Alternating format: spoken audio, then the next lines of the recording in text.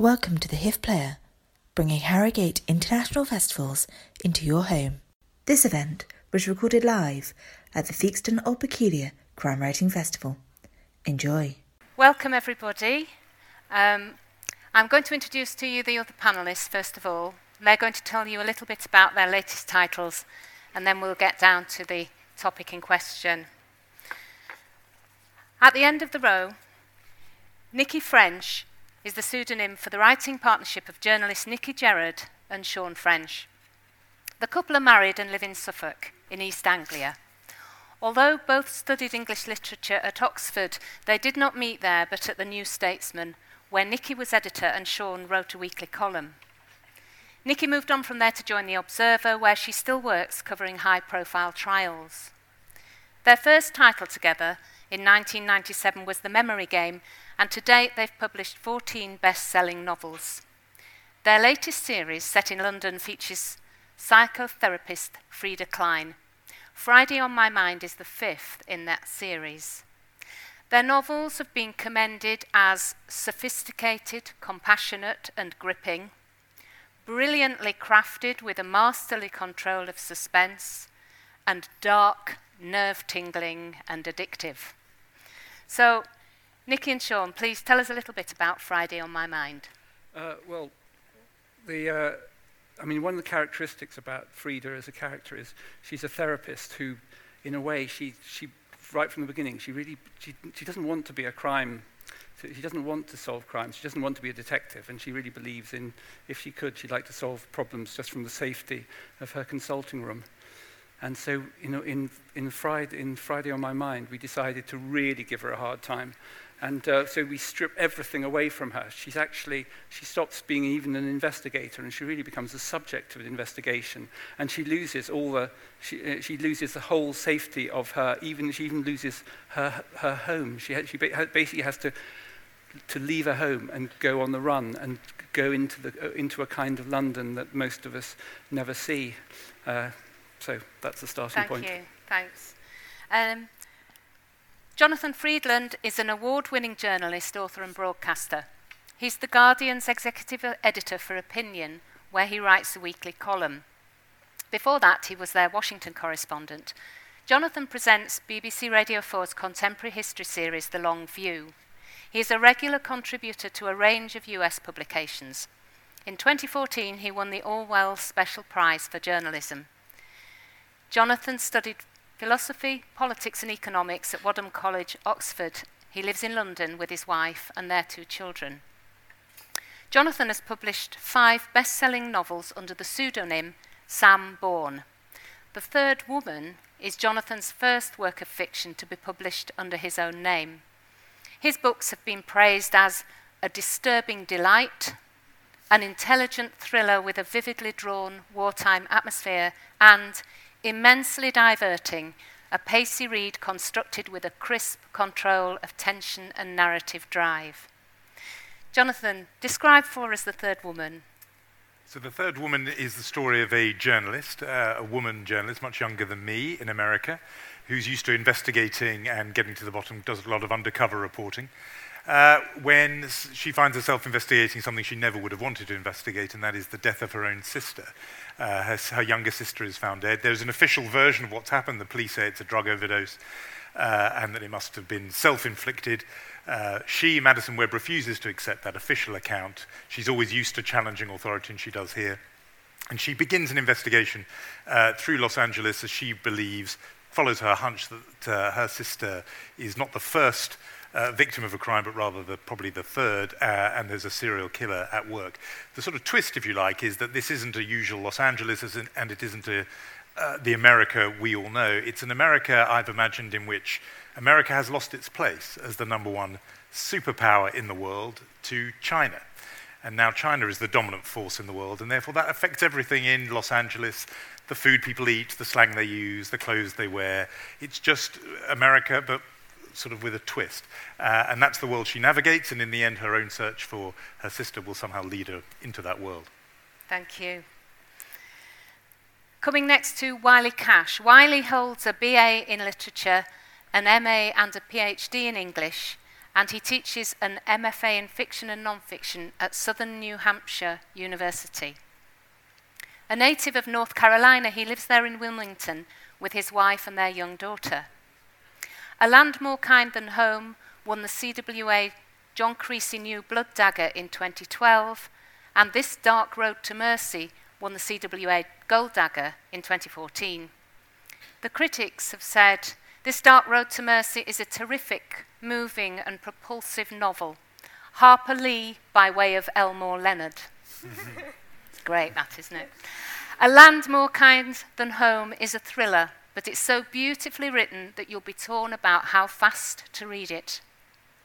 And Wiley Cash presents brilliant portraits of desperate people caught up in an underworld where danger, damage, drugs, and fractured families are all clasped in the tight fist of poverty. So Wiley, tell us about This Dark Road to Mercy. My novel, This Dark Road to Mercy, is about an absent father who is missing from the lives of his two young daughters. They're 12 and 6 years old. And after their mother dies of a drug overdose, they're sent into the foster care system in North Carolina, which is where I live.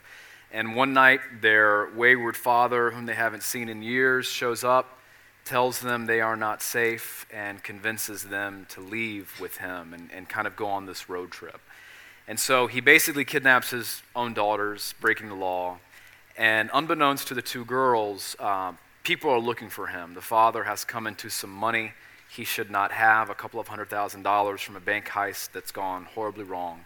And so looking for him are the FBI, the local police who are chasing out on the trail of these two young girls, and also a bounty hunter, this kind of sick, twisted bounty hunter who has a vendetta against the father, whose name is Wade, for some long overdue sins that Wade has not yet accounted for. So the novel's hilarious. It's all really lighthearted and fun read. Thank you. And Belinda Bauer grew up in England and South Africa and now lives in Wales. She studied journalism at Cardiff University and has worked as a journalist and screenwriter. Her script, The Locker Room, earned her the Carl Foreman BAFTA Award for Young British Screenwriters, an award that was presented to her by Sidney Poitier. Blacklands, her debut, won the CWA Gold Dagger for Crime Novel of the Year, and Belinda won the CWA Dagger in the Library in 2013, while Rubbernecker was shortlisted for the CWA Gold Dagger and was voted the 2014 Theakston's Old Peculier Crime Novel of the Year. The Shut-Eye is Belinda's latest title. Her fiction has been lauded as almost indecently gripping and enjoyable, inventive and surprising. Bauer's ability to get under the skins of her characters is second to none, and extraordinarily powerful and provocative. Belinda, please tell us about Shut-Eye. The Shut-Eye is quite a simple little story, really. It starts with we meet a lady called Anna Buck, whose 4-year-old son Daniel has gone missing some months earlier, and the only sign that he was ever even alive are 5 little footprints in the cement outside their home. She's kind of spiraling into a state of madness while the police seem completely unable to return her son to her, and she finally is driven to seek the help of a psychic at a local little church. And the story then unfolds from there, and never quite sure whether the psychic is there to help her or is a far more sinister figure in the whole affair. Yes. So we're here to discuss the morality of murder. Can I just interrupt? She has we to had look an out. agreement. Come on. I was threatened with this earlier. Okay, I'm Kath Staincliffe, and my latest novel is called Half the World Away. It's about a couple whose graduate daughter goes travelling and reaches China and then goes missing there. And she's officially reported as a missing person, and her parents fly out to Chengdu in China to join in the search for her. Obviously, it's a very difficult undertaking because of cultural differences and the language barrier. And as the days go on and they fall out of favour with the local authorities, it becomes harder and harder to know whether they're going to reach her or find her at all. Okay, thank you. as I was saying, we're here to discuss the morality of murder and whether the crime novel is essentially an updated morality tale. Now, a morality tale is a struggle between good and evil which offers a moral lesson. The morality plays of the 14 and 1500s featured a protagonist who was met by personifications of various moral attributes who tried to prompt him to choose a godly life over an evil one.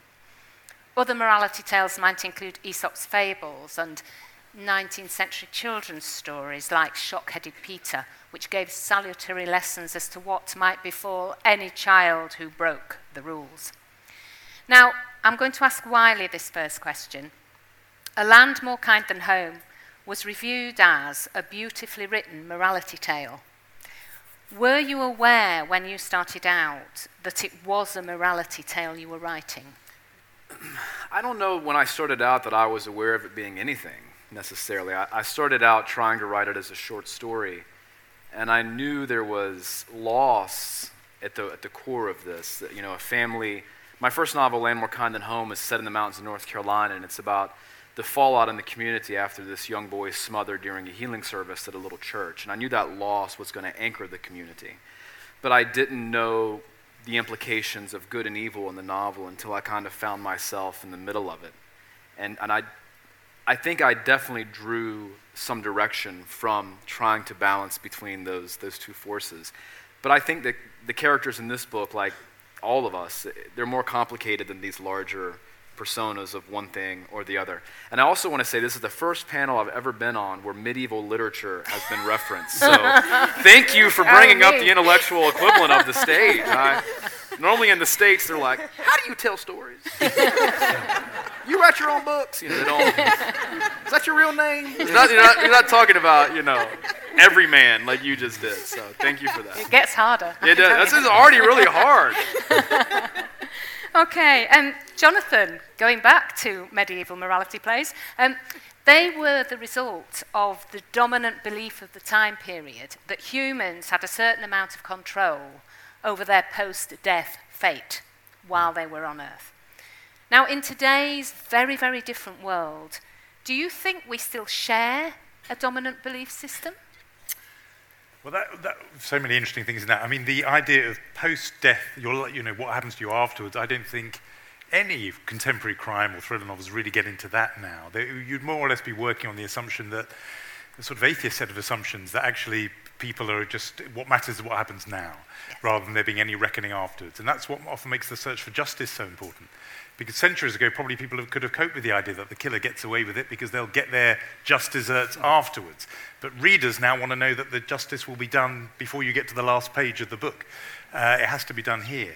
So I think that's a big difference. But one of the things, I hadn't realized this till you asked the question, but I think that's one of the things that was I found interesting about the story I was imagining, was what if there was a big clash of belief systems right in one place, so that here's Madison Webb, a journalist. She's got a very private, personal reason that's motivating her. She wants to know who killed her sister. It's completely intimate for her. But what she's up against is not just the big, authorities of the city of Los Angeles, and there's an election story going on in this novel, an election to be governor of California. But also there's this whole other rival belief system. The Chinese have arrived. They're actually there. There's a big Chinese naval base looming over Los Angeles. And so there's this big clash between, what she would imagine and what the country sort of tells itself are its values, and actually the values that really matter, the people who are properly in charge.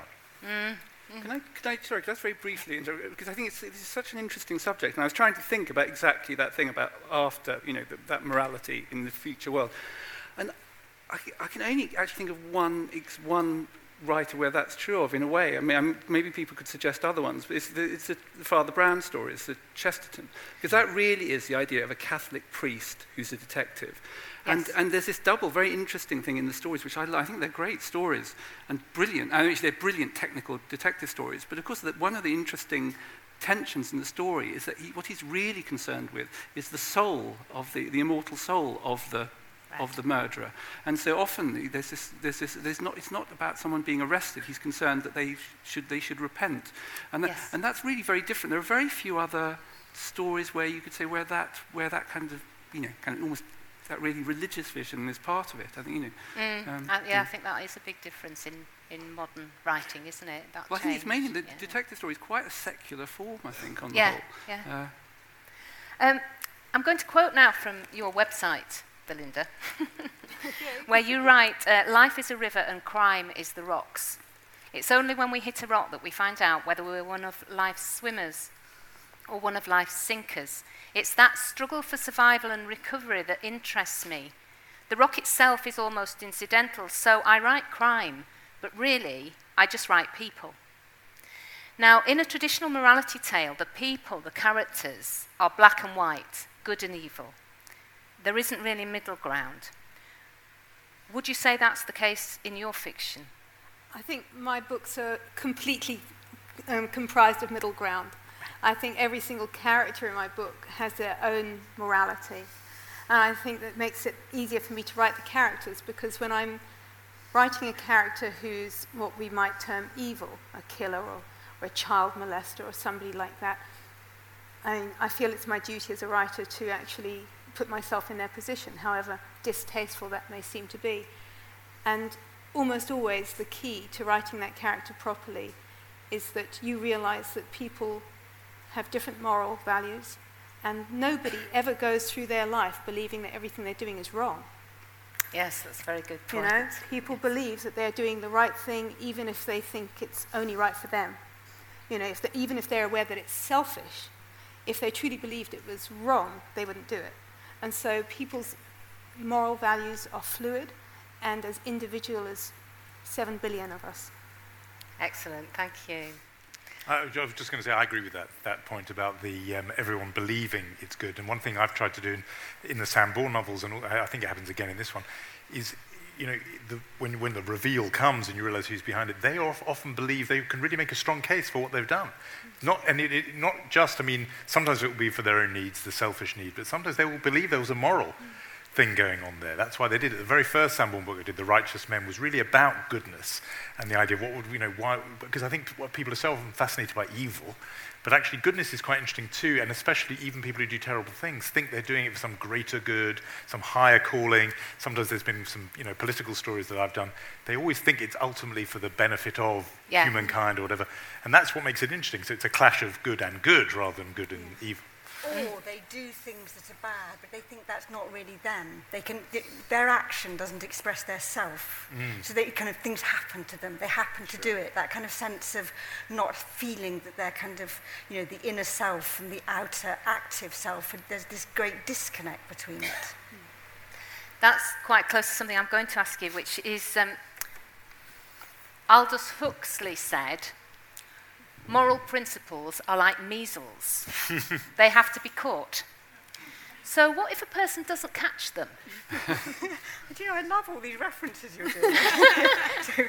so say this again. So if moral principles are like measles, they have to be caught. Now, what happens if a person, because of their circumstances, because of their upbringing or whatever, doesn't catch those morals, doesn't learn morality? Well, and that's, yes, because actually when you're talking about morality, what are we meaning when we're saying morality? I mean, we were talking about this in the car on the way up about how I don't think that many thriller writers today would think of themselves as writing something that was moral, that was like a manifesto, that believed in good and evil. What they're writing about is a kind of way of negotiating the world, of how are you good in a world that's so murky. So it's all about a kind of precarious sense of trying to kind of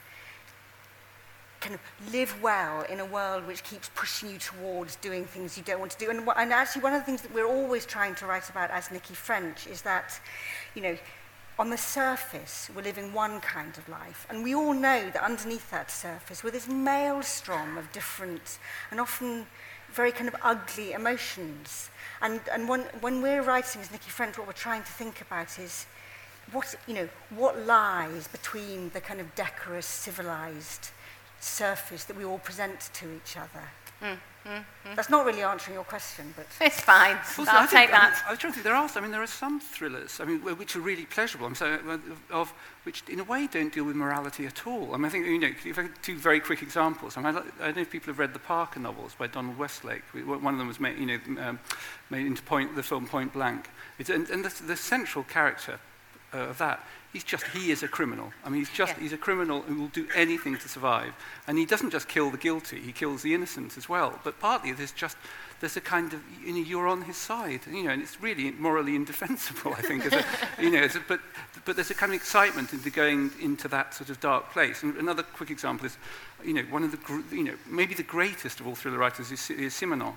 And his stories, it's not just the individual characters. I think he's just a very, very bleak pessimist about what human life is like. So I think questions of, is this character good or are they bad?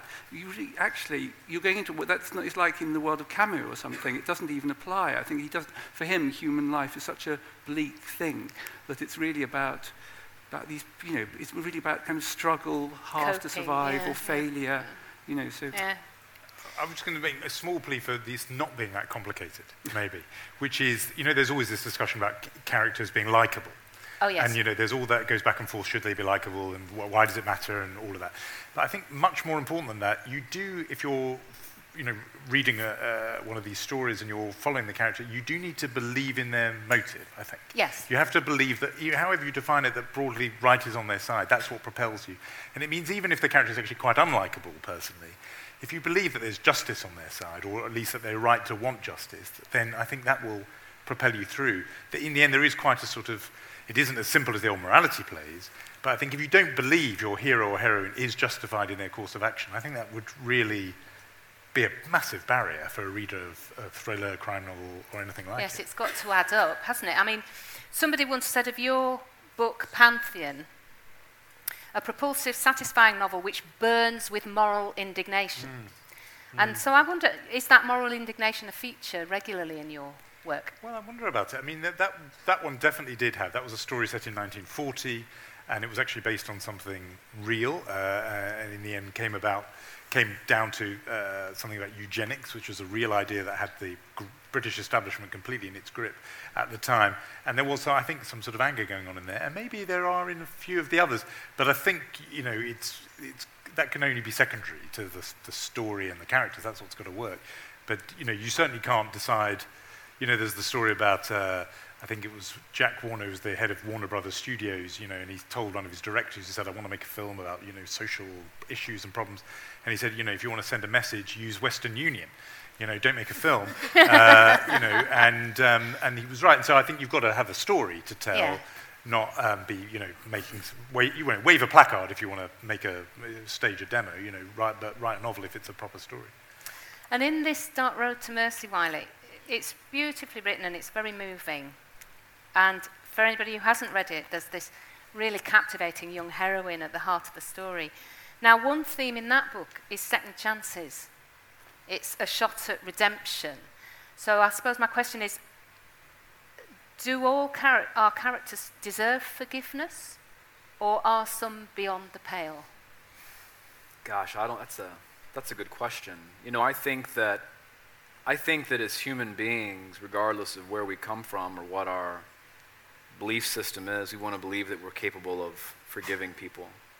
And there's the old saying, we can forgive, but we can't forget. And this novel is about this young girl that you mentioned. Her name's Easter. She's 12 years old. She knows her dad's a total loser, but she really wishes he wasn't. And, she wants to forgive him. She wants to have a father. She wants to have a fixed family. But something in her past or in her intuition or in her understanding of who she knows her father to be, she's hesitant to forgive him. And the crux of the novel, although there's all of these things going on, I think the emotional crux of the novel is whether or not she is going to forgive him and allow him to come back into her life. Now, the villain in the novel, whose name is Bobby Pruitt, he's not going to forgive Wade regardless. Revenge is the only forgiveness for him, and revenge isn't forgiveness. Revenge is cessation of anger, I guess you could say. So he is not into forgiveness at all. But I think Easter really wants to forgive her father. Yeah. And Belinda, The Shut Eye features a wonderful misanthrope who has, and I quote, never met a person he didn't hate or despise at the very least. And there are some hysterically funny scenes in the book, but they're interwoven with heart-rending human tragedies. So I'd like to know, where does that comic streak in your writing come from? And do you ever worry that using humour might undermine the gravity of the crimes? Well, I mean, the humour comes from just me finding humour in everyday life. I never go through a day without laughing at something really hard. Usually the misfortune of others. But I can attest to that. So I think it's, I'm always trying to create characters and situations which feel very organic and realistic in my books. And so to me, that feels real.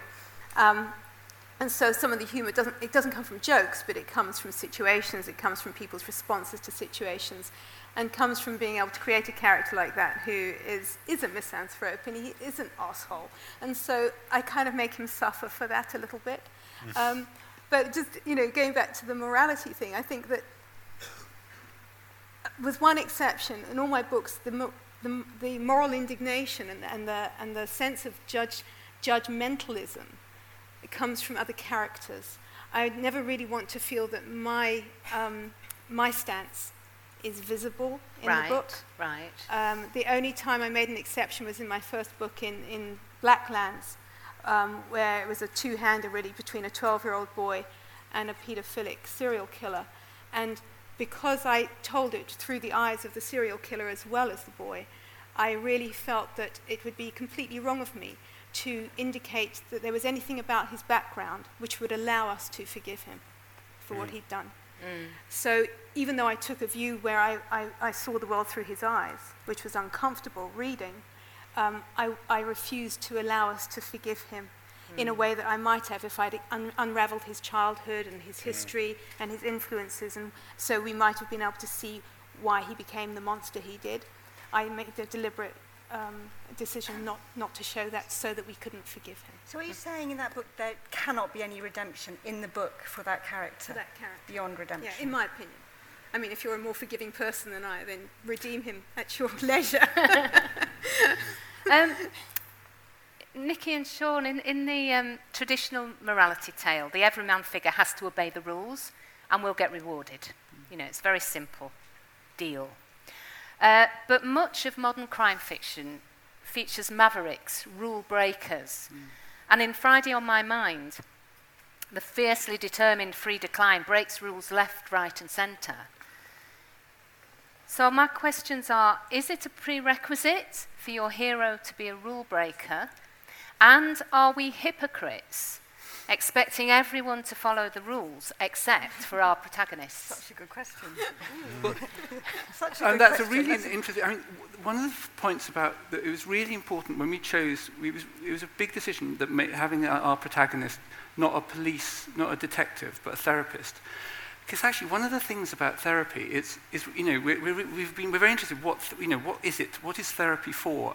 And one of the things that's kind of interesting about behind Freudian therapy which is in a way is why it's not really a science, is actually there's something very, very moral about it. It's really a moral thing, because what it's saying is we need to look at our lives and be honest about our real feelings. We've got to, in the end, that's what therapy is about. You uncover the real drives beneath. And in a way, what Frida is about, she's intense. She doesn't always follow the law. She doesn't always follow the rules, but she is intensely moral. And one of the things she does as a detective, because she's forced to be a detective, is often to force people to face up to the truth.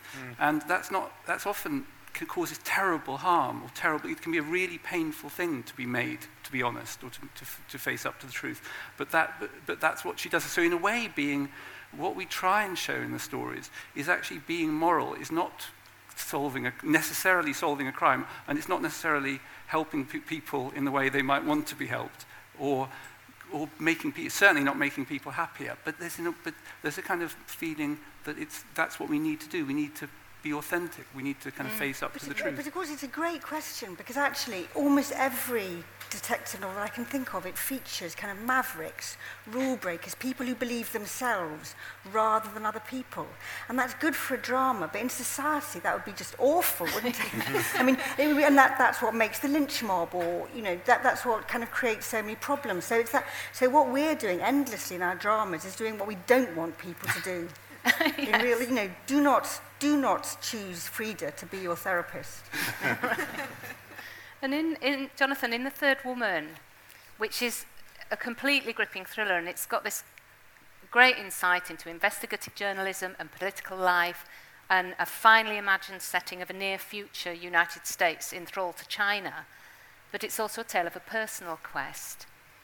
However, Madison's search for truth and justice causes harm to others. So is she wrong to pursue it? I never once contemplated that question. Isn't that funny? I mean, because to me, she certainly breaks rules, and I thought that's okay, and the reader will think that's okay because what she's really after is the truth. And I think it's interesting what you were saying about Frida, also just wanting the truth as if that's the highest ideal, and everything else can be subordinated to that. I was so convinced sort of emotionally that her need to find out the truth about her sister could trump the other rules she breaks, that would be okay. But it does bring harm to others. It's quite true, except she's not the author really of that harm. There are other people doing wrong out there, trying to not give away too much. But it's true, some eggs will get broken while she pursues that truth. And I think, like I said, I can forgive that in her because I'm convinced of that all the sort of little white lies she's telling, say, are in pursuit of that higher truth. But in real life, it would be very challenging to, because now I have to sort of run a department of journalists at The Guardian. The idea of Madison Webb turning up as one of my reporters, would be very challenging indeed. You wouldn't necessarily want her in the newsroom. But in this particular case, she is so dogged and determined to get to the truth. And I think that's why a journalist, and I know a lot of people think it's, journalist and truth are barely on nodding terms, but the good ones, they are absolutely, that's all they care about, is getting to the bottom of something and finding out the truth. And that's why I think she's ideal for, it's quite an interesting thing. It's a discussion I've been having with others recently. Crime thrillers or thrillers that aren't about detectives. And who are the people who are in position? There's the psychotherapists, there's journalists, there's other people whose life is about pursuing the truth and getting to the bottom of things. I think you forgive them an awful lot if you're convinced that's what they're really about and they're not out for themselves. And also it informs the characters all the way through that kind of story. All your rule breaker is prepared to break this rule but not that one. And as a writer you have to decide how far am I going to let this person push the boundaries of the law or of moral etiquette, or you know what I mean? And so that starts to build your character so nicely, is that the reader starts to understand where that character's limits are. And then at some point you can once you establish the parameters, you can push against those moral limits to increase tension or to show somebody in a poorer light than they had previously been seen or something like that. So it's once you create that moral world around your character, whatever concentric circle it is, poking and prodding at those walls is what becomes interesting within the context of the story. But there's also the issue, and which also sounds, which Wiley's exploring in his story, but which we've also done is, what about the maverick who's not right? I think you're quite right, and there's something a bit troubling about it's always the kind, in so many Hollywood movies, it's the cop who doesn't obey the rules, the one who just kicks doors down and doesn't read people their rights, and which is fine when you're always right, but what about when you get the wrong person? And that's, it's always, when you need to sort of be aware of that there's a cost to not following the rules. And sometimes they're, in my novel, This Dark Road to Mercy, one of the people pursuing the girls is their court-appointed guardian. And at the end of the novel, he has to decide, is the right thing to do the morally right thing, or is the right thing to do the legally right thing? Right. And the thing that he chooses, a lot of people, 4 or 5 people read the novel, and all of them have contacted me and said, "Why did he make that decision?" And I said, "I don't know. That's the decision he wanted to make." That's him. But the reason why I think this is a good conversation to be having, this is what I meant before about likability. You realise that actually, when at first you think that's just about people who are sort of personal traits and whether they're obnoxious or not. You realise it's all these moral calculations that go into whether or not people say, do you like that character or not like them? I think it's often about the things Belinda was talking about pushing them, their moral limits.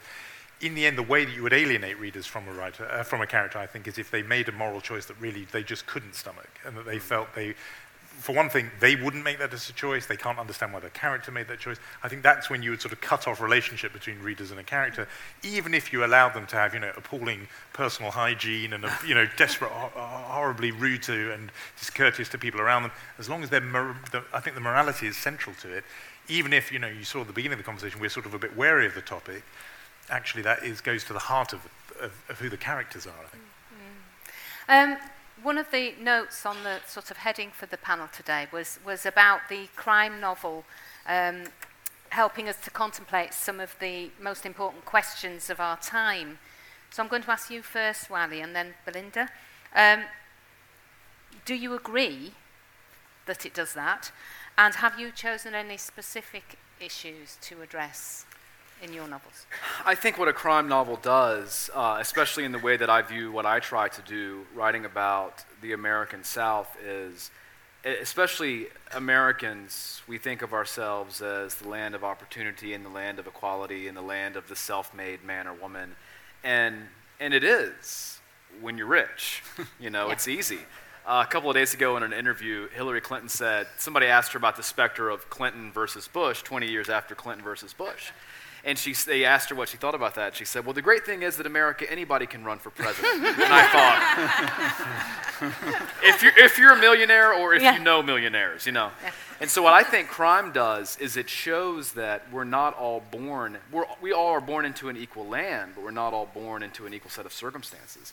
And when I write about issues of race and class, that's what I'm thinking about. I'm thinking about these disproportionate circumstances that children are born into. Thank you. What about you, Belinda? Yeah, I don't think you can escape issues. I think issues are all around us, and I don't think I honestly don't believe any of us could say that we didn't write about issues, even if it was accidental. Yeah. Especially in the context of crime, you're often writing about the abuse of children, domestic violence, just house burglary, These are all issues that we all live with every day, and that's why crime is such an interesting genre, because all of us experience the world that we write about in our books, possibly the exception of your slightly futuristic set novel, Jonathan. But I think that's why it's so engaging. People relate to it immediately. Everybody's had a bag snatched or lost something at the airport or had their bicycle stolen or something. Sorry. I lost everything at the airport. And so this is why people can immediately engage with that subject and that person. They say, yes, I know what that was like. It was awful, even if it's not murder. Yes. It's these small things, these small lawless moments in our lives that give us that empathy when we take it up a notch and say it was an assault, it was a robbery, it was a rape, it was a murder. We've all been experienced feeling like victims. Right. Right. Can I just add, this kind of goes back to the questions you were asking earlier about morality. There's a way in which, now, we live in a world that has very little faith in a God, a priest, we've lost faith in politics, in authority, really. And so we turn back to kind of try and find kind of faith in ourselves, and we have to look inwards. And I think that what a lot of thrillers are now doing is it's trying to work out not just what it's like to have a bag stolen or be scared, but it's just like what it's like to feel despair, utter loneliness, huge jealousy, kind of wrenching grief, and things that we all go through, things that make our life unravel. And the thriller is a wonderful form to going really deep into those kind of dark lands, which we used to feel were more kind of bounded by things like religion and that kind of external authority. I think Nick is putting the focus in the right place, actually, because you've been asking us about, as writers, are we addressing these issues? I think the interesting is, as readers, why are readers coming to crime and thriller novels? And, it'd be very interesting to hear from all of you what you think on that, but, surely part of it must be there is all this death and killing and violence and awful things going on in the world, and this is a way to process and manage and approach those things. And, you mentioned how child abuse looms so large in so much crime fiction. Well, it looms larger in the culture now. People were more aware of it. We talk about it more. And so, you open the newspaper and it's horrific things, Jimmy Savile, Rolf Harris, whatever. You come to a crime novel, I wonder, this is a question, do you come to a crime novel partly to help you sort of navigate through that and to have a way of approaching it? And, and that goes for all kinds of questions. So, yes, in my one, I'm thinking about just what's happening in the world and, whether the power of balance of forces is about to change, but also in the middle of it, one individual losing somebody they love. We all need to use this. Give a shape to mess. So there's this kind of brutal mess, and then a novel can give shape to that. And And I think life, as we've been discussing, can be messy and justice often imperfect. And so I wonder whether our books reflect that, or whether they're a place where the struggle for truth is more idealised. I think that there was a kind of tradition that people went to crime fiction like they went to crosswords, as a kind of, just a relaxation and a kind of coziness. And you knew you'd have a sort of puzzle and something horrible would happen, but you knew it would be all settled at the end. But I think in a way both writers and readers have changed in that way, and that we're not going to accept that kind of view anymore. So we're not going to find consolation and order in the stories we read. So I think that I think we've sort of, in a really interesting way, moved beyond it.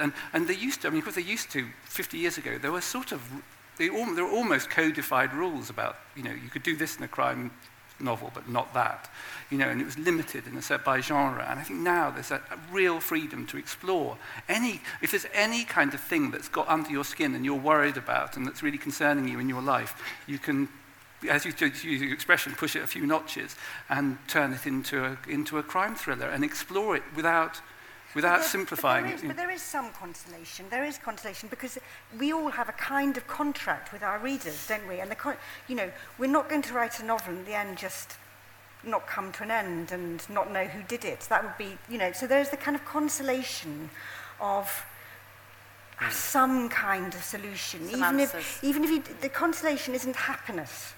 Actually, that's a big thing about Frida. She does not believe in happiness. She believes in autonomy and taking responsibility. But crime novels, they have to reach some kind of understanding and arrival. So there is that, and there's a great solace in that, because life doesn't have very much of that. Yes, life's a kind of perpetual journey, but a crime novel has a kind of ending. Thanks very much, Nikki. I've been told it's now time to open this up to questions from the floor. So we've got a roving mic if anybody has anything they'd like to ask the panel. And now we can see you. There's somebody on the second row here. Just picking up the question that Jonathan posed, and is the consolation, is what readers looking for catharsis, do you think? Well, I agree with what Sean and Nikki were saying about that maybe once it was a bit, and that was maybe when these things were neater. I think it's just almost somebody to explore them with you, these questions, and not. I think it's true. You want some degree of resolution, and maybe that is cathartic.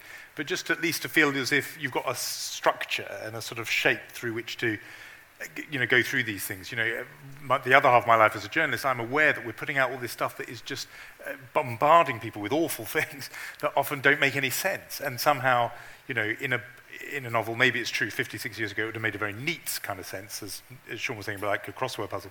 Now, instead, it'd probably be much more, looser than that, more grey, more confused, more morally ambiguous, but at least you're not going through it on your own. You've got somebody to go through the puzzle with you. Yeah, I feel very strongly there should be a sense of emotional resolution at the end of a book, even if you never find out who done it, for instance.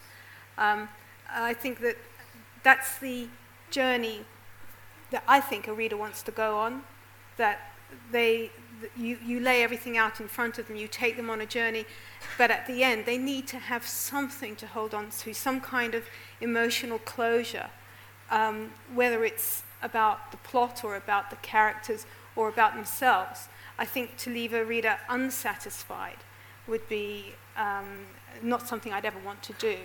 And so even though it's all much more fragmented and much looser than it used to be, certainly, and much less formalized, I still think that a reader will turn away from a writer if they never feel a sense of emotional closure at the end of a book. I think also when we think about a term like catharsis, I think that term's very often, and I don't think that you mean it in this way, but I think often we think about that in terms of an awakening, or we understand something that we didn't understand before. But I also think we need to keep in mind that, especially in terms of the tragedies, catharsis is a purging of emotion. Your emotions are tapped into and released like the air in a balloon. And I think if you get the reader to feel that emotional purging, that depth of emotion, I think you've done your job. My aim is to make people cry. Seriously. Can I just very, very brief? I think in a way I think it was, in a way emerged from these answers. I think every work has its own kind of contract. So it may not be revealing who the killer is, but every story has its own appropriate resolution. Yeah. And if you don't provide that, I mean, my own example, this isn't from the crime genre, but I remember watching the series Lost, and there was a certain point where I suddenly realized they're not going to answer any of these questions. They've actually raised these questions. They're not going to answer any of them at all. And then actually, my critical response was to stop watching it, because I realized you were being just led along. You know? Yeah. So you need to, in the kinds of appropriate questions that you've set up need to be answered, I think. Yeah. So that's the kind of catharsis. Another question? Oh, there's lots, yes. Keep going, there's some hands up there.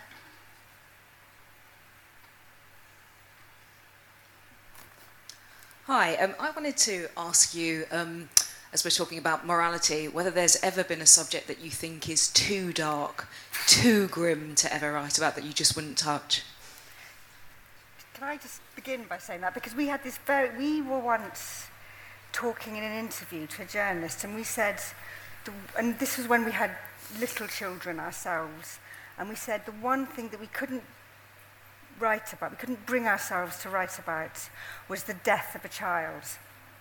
And as soon as we said those words, we knew that would be the next thing that we wrote about. And indeed it was, but it was very tricky, because there are certain subjects, I think, that can be so disturbing and so emotionally freighted that you have to kind of find a way of doing it that doesn't become like a kind of emotional pornography. So there are some subjects that are just hugely difficult to write about. But I cannot think of a subject that should just be called taboo. Yes, I'd agree with that, yeah. I'd agree with that too, 100%. I think something that I try to be aware of, and I would assume that y'all try to be aware of as well, is if something is so dark and you're penetrating such a dark space, that darkness becomes nothing. It has no emotional resonance, because it's not contrasted with anything on the lighter end of the spectrum. If there's no hope in the darkness, then that darkness just becomes kind of the flat line, you know. And so I think that whenever you're writing about a dark subject, if you're falling down the wormhole of despair, then you're falling to nothing. There's nowhere to go. And I think that as a writer, I try to balance those darker moments, not with, slapstick comedy necessarily, but certainly with the little pinprick of light that maybe you're walking toward when you're walking in that darkness. Yeah. And often the things that you think you can't write about, they may very well be the things that you have to write about. That's the subject that's needing you to write about it. I think when you start a book and you're feeling really frightened about the story or the subject, that's a good sign, isn't it? That's a really, yeah. Just an extension to that question, really. Morality and abortion and murder. Because, of course, abortion isn't technically a murder, is it? Unless the fetus is old enough to be considered a person. So how far would you go? That's quite interesting. I wouldn't ever equate abortion with murder. And in fact, the taking of life of a young child is not classed as murder, it's infanticide, and there are diminished circumstances, diminished charges. I think you'll know about this from legal stuff. I know I explored the sort of how far would you go, what would you do in my book, The Kindest Thing, where somebody who's terminally ill asks their wife to help them end their life. And she initially doesn't want to do it. And I think it was the subject for me where I was thinking, what on earth would you do in that situation if someone you loved wanted you to do this as a loving act for them to die? How on earth would you cope with that? And legally, she did agree to his request and was found out and was charged with murder. That's how the law stands in this country at the time. And as a result of the research I did for that and writing the story, I think it solidified my views So I'm now involved in Dignity in Dying, the campaign to change the law, which is coming up in Parliament later in the year. Can I just make a comment? But the subject of abortion is a really interesting one, because if you watched American movies, I don't know why I'm singling out American movies, I watch a lot of American movies. You know, you come from Mars. You'd think murder was really common and abortion almost never ever happened. And there is a feeling that one of the most taboo things you could do in the moral, there's a majority of people in England and America are in favour of abortion, but a character never in a drama never just chooses to have an abortion because they won't think it's the best thing to do, and it's always presented as a kind of tragic thing or something to be avoided, even by liberals. And so that's in a moral area, it's a weirdly taboo subject, and people feel very uncomfortable about portraying it. Yeah. And I was, the very first question you were asking about morality, and we were talking about whether kind of, that thing about you don't write a message in a book. Abortion is one of those subjects that's so kind of politically weighted now that it's quite hard to write about it without taking a political stand on it rather than a kind of dramatic human stand on it. Or for it becoming a kind of shorthand about what you want to say about a character. Yeah, as you were saying, Sean, if your character has an abortion in the first chapter, then you're setting her up to be an unlikable character. And you'd have to then fight to get back to her being likable if that's what you want. I was thinking exactly that when you just mentioned it. I think that's why in films you don't see characters stand to that, because there would be a fear that you do that. Goes back to the likability, unlikability. They've made a moral choice that at least half your readership, this would be the fear, would not support, and so people perhaps avoid it. I'm thinking about half your readership, but in fact the statistics are that more than half would be support pro-abortion. It, but the assumption and yet, still, I do believe, probably even in a large proportion of that, more than half of your readers, there would be people who would find that action unlikable. So it's a really interesting moral dilemma. I mean, I was just trying to think of examples where it happened, but people may forget, Liza Minnelli in Cabaret, Sally Bowles has an abortion, and it's not that big a deal. It represents that they're not going to get married. But she had, the character isn't really judged as it. And I think you might have trouble getting that through a commercial Hollywood film now. Yeah. Oh, I'm really sorry. Would have loved to carry on, but we've got to finish now. Can I just tell everyone that we'll all be going down now to the signing tent, where you can talk more to the writers and buy copies of the signed books. And thank you very much for coming. Please thank the panel.